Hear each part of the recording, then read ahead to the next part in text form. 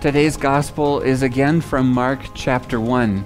It continues on the heels of the events from last week where Jesus cast out the unclean spirit in the middle of the synagogue after preaching with authority. So now they have left worship and we see what happens next. This is the basis for the sermon today. As soon as they left the synagogue, they went with James and John to the home of Simon and Andrew. Simon's mother-in-law was in bed with a fever, and they immediately told Jesus about her. So he went to her, took her hand, and helped her up. The fever left her, and she began to wait on them. That evening, after sunset, the people brought to Jesus all the sick and demon-possessed. The whole town gathered at the door, and Jesus healed many who had various diseases. He also drove out many demons, but he would not let the demons speak because they knew who he was. Very early in the morning, while it was still dark, Jesus got up, left the house, and went off to a solitary place where he prayed. Simon and his companions went to look for him, and when they found him, they exclaimed, "Everyone is looking for you." Jesus replied, "Let us go somewhere else, to the nearby villages, so I can preach there also. That is why I have come." So he traveled throughout Galilee, preaching in their synagogues and driving out demons. The Gospel of the Lord.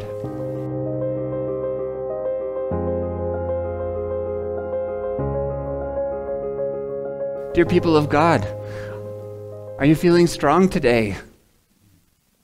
Are you getting at it in life? Do you have energy for the task at hand? Do you feel like there's some creativity and opportunities that are in front of you? It's so easy for all the other thoughts to be in your head. It's so easy for life to be overwhelming and too much, and you have that, what do people sometimes describe as like you push one wall up and then you have all the other ones fall down, and then you just move to the next wall, and you're just always trying to keep something together while it all crumbles around behind you. Does God know about this? Like, hello, we're just a bunch of wall pushers over here. Does God know about this? When we pray to God, I don't think any of us ever finds that we don't have anything to pray about or to pray for. We recognize the things that are weak, troublesome, problematic, anxious, filling, the challenges of life that are a day-to-day thing. And so we can pour out our hearts to God. But that is really the answer. And it's the only answer we're going to end up with today, is how do you learn this sort of resilient look at life? How do you learn a prayer that is always answered by God? How do you learn that on your hands and knees isn't such a bad place to be after all? What is it? What is it that God would bring this little fishhook into our life and help us look at weakness as something, as a strength? It has everything to do with Him. Go back to the song with me today. The Lord is kind and merciful.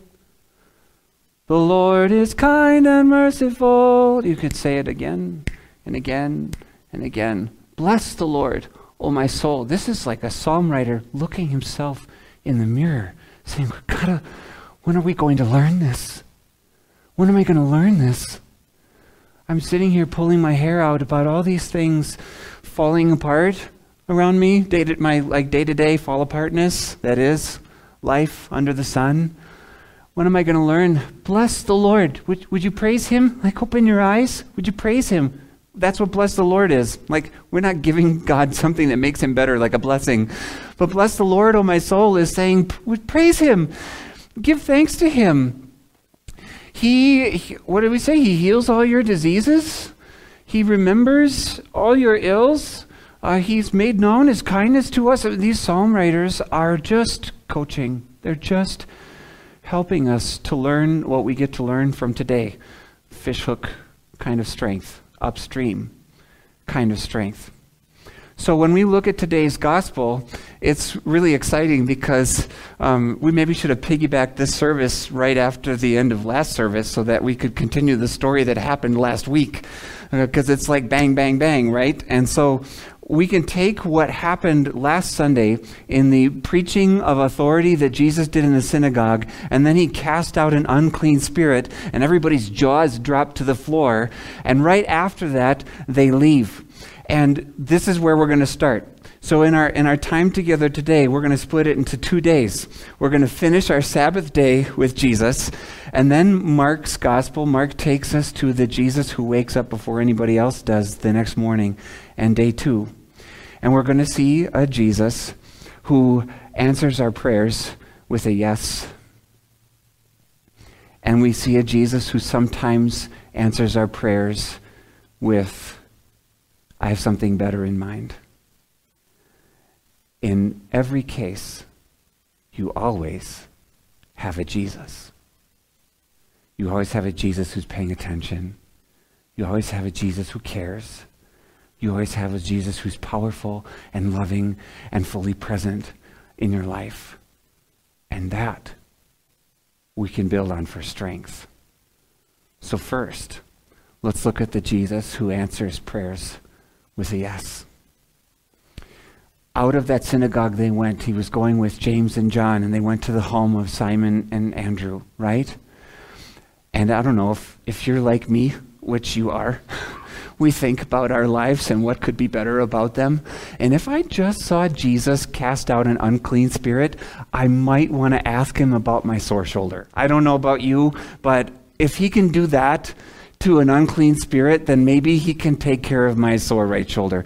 Or maybe you have something. I was at a conference once where the speaker began the presentation by saying, I'd like you all to pair up and take a minute, talk to your neighbor about a prayer request that you said that he could pray for you about this in the next week.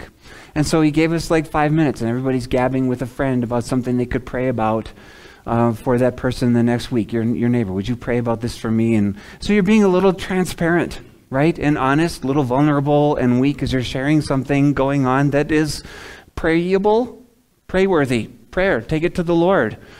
And then the speaker came back and he says, did anybody have a problem coming up with something for your prayer request? And this is a room filled with people who are at this seminar to be counselors. Like, we were there to learn how to help and aid and stand by the side of someone who is in distress and to connect with them and be a listener. We were there for that kind of a presentation, and every single one of the counselors had just revealed that they had something they wanted to talk about was on their heart. They had a prayer request. And I guarantee if I would have started my sermon this morning with talk to somebody nearby about a prayer request for this next week, that you would have had something roll right off the tongue. So they get inside the walls of Simon and Andrew's house. And, well, if Jesus can drive out an unclean spirit, and what about my prayer request today? Simon's mother-in-law was sick with a fever. And immediately, they brought it to Jesus' attention. This was a no-brainer prayer request. You can do the unclean spirit thing. How about this burning fever in the mother-in-law? Wouldn't that be great? And so they bring their prayer request to Jesus, and Jesus goes and he takes her hand and he picks her up, and the fever left her. And then she got up, and as she was walking around and has no fever, she waited on them. This is not a Jesus who says, sorry, my power is piecemeal. Like, I can look the devil in the eye, but I really stink at COVID. I have no help with certain cancers, no help with certain sicknesses, can't go there. No, it's a Jesus who stepped in and says, you're right with that prayer request. I am someone who cares about every last item on your prayer request, every last bothersome thought that you have because of sin and its trouble in your life, every last one of them, I am concerned about. And it only takes my touch. I could take it all away. That's your God, who can say yes to that prayer, just grab your hand, and the fever left her.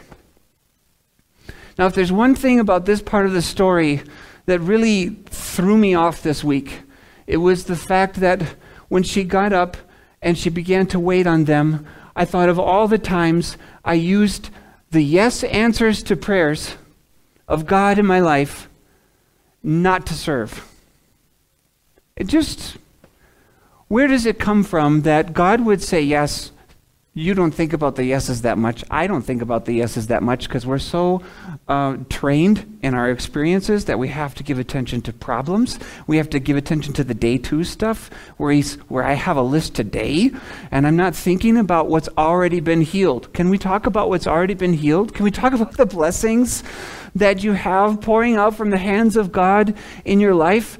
And when I do that, and I see myself get up on my own feet with rest and sleep and health and clothes and shelter and safety and protection and fellow believers who love me and the opportunity to gather around His Word and the forgiveness of my sins and eternal life and the love of God, I got a really long list of healed in me. And yet, have I said thanks?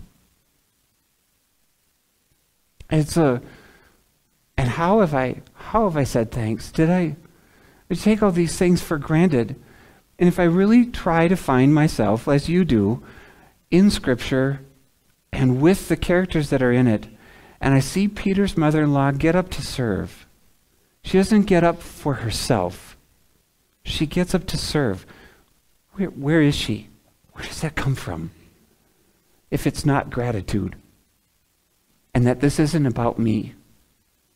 That what I have been given to bless. I have been given to serve. I have been given in thanksgiving to a God who enabled and facilitated what I do have going, the walls that are standing in my life. I recognize that, and I want to use that as an opportunity to serve. That comes from a person who understands that there is no health of body or mind or soul that you deserve.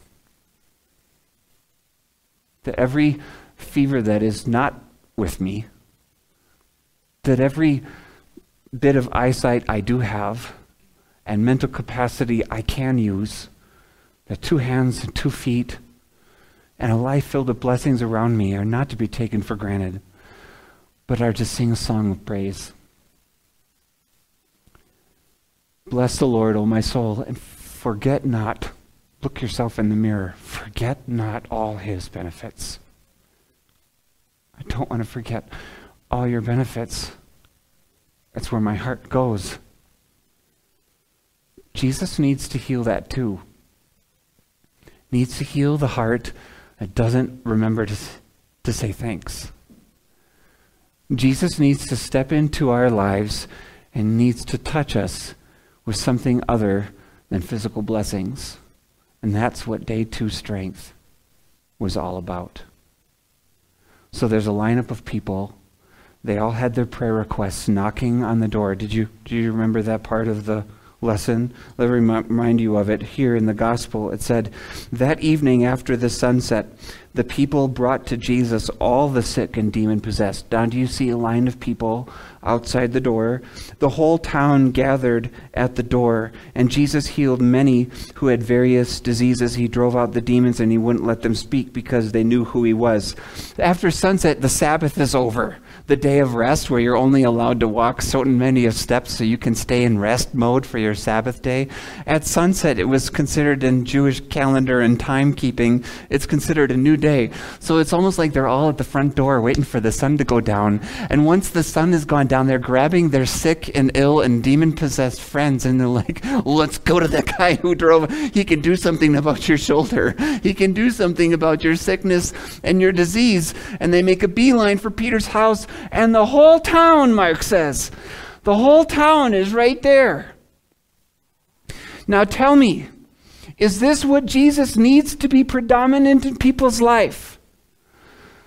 That this is true. If you want to have a strong life, you really need to be at the doorstep of Jesus every single morning with every last problem so that he can touch them all and make them all go away, because a problem-free world is a strong world. That's the blessing of life. Is that true? Is that true? No. That puts strength in the world. And strength in the world doesn't exist. That would make an idol. You want to be strong in the world. It's strength in God. And the next morning, after he graciously attends to cares and needs that none of them deserved and set them free to lives of service, this group of people in the city that had heard him preach, cast out demons, and now does all these miracles, he has restored a wonderful norm of built walls for them to build a life around and reflect on the love of Jesus. But then he cuts it off. And we get to day 2. And there's a Jesus who leaves. And he leaves to pray. And this, I think, is probably the most wonderful part of the whole story. Jesus goes to pray to be strong in his Father's will. Jesus goes praying for you so that you do not look to God only as one who needs to take care of your laundry list in life, who needs to take care of every last trouble, so that because really being strong in the world is my goal here. No, Jesus needs to leave. He's got to leave some sicknesses behind. He's got to leave some sicknesses behind so you will learn what it is on your knees to be really strong. So that the devil won't creep into your life and say, oh, you've got another problem. God must hate you. Oh, you've got to tell that part of your story. Make sure you don't tell anybody what just happened, that you just blew it, that you just lost this money, that you just lost this position, that you just lost this respect. Make sure that when things go off, you kind of hide it all in and sugarcoat. You don't want those things. That would be a bad life to be weak. It would be a bad life to be on your knees. This is a Jesus who left town. And he prayed that people wouldn't just show up at the door for another miracle, but that people would know their Savior. That people would be strong whether they're healed or not. That's a Jesus who prays. Peter comes with a prayer request. Isn't it implied? Everyone is looking for you. Imagine if you were part of that everyone. Everybody's back. The next day, the next morning, Jesus had been healing all evening long. Can't you just do it for another few hours? They show up at the door and Jesus is gone. Look into Peter's mother-in-law's eyes as she opens the door to you and she says, sorry, Jesus has moved on to the next town. You're going to shake your fist at God because you're stuck with your weakness? If only we had been here 12 hours ago when Jesus was active and doing healings, and now we're 12 hours late. Apparently 12 hours made a difference. Now I'm going to kick myself over 12 hours for the rest of my life because I'm still stuck with my cancer, and all those other people were healed of their cancers. And now God is with, I don't have God, they have God. Right? You see how this goes? And they're all being, are you going to be torn up about the fact that Peter's mother-in-law is informing you that Jesus is gone? Or are you going to listen to a Jesus who says, I must go to other towns. I need to preach. I need to preach there also. Do you know what you need? You don't need a miracle in your life. You don't need that one thing taken out. That's not what Paul got in his answer either, as Jesus said to him, my grace is sufficient for you. My power is made perfect in weakness.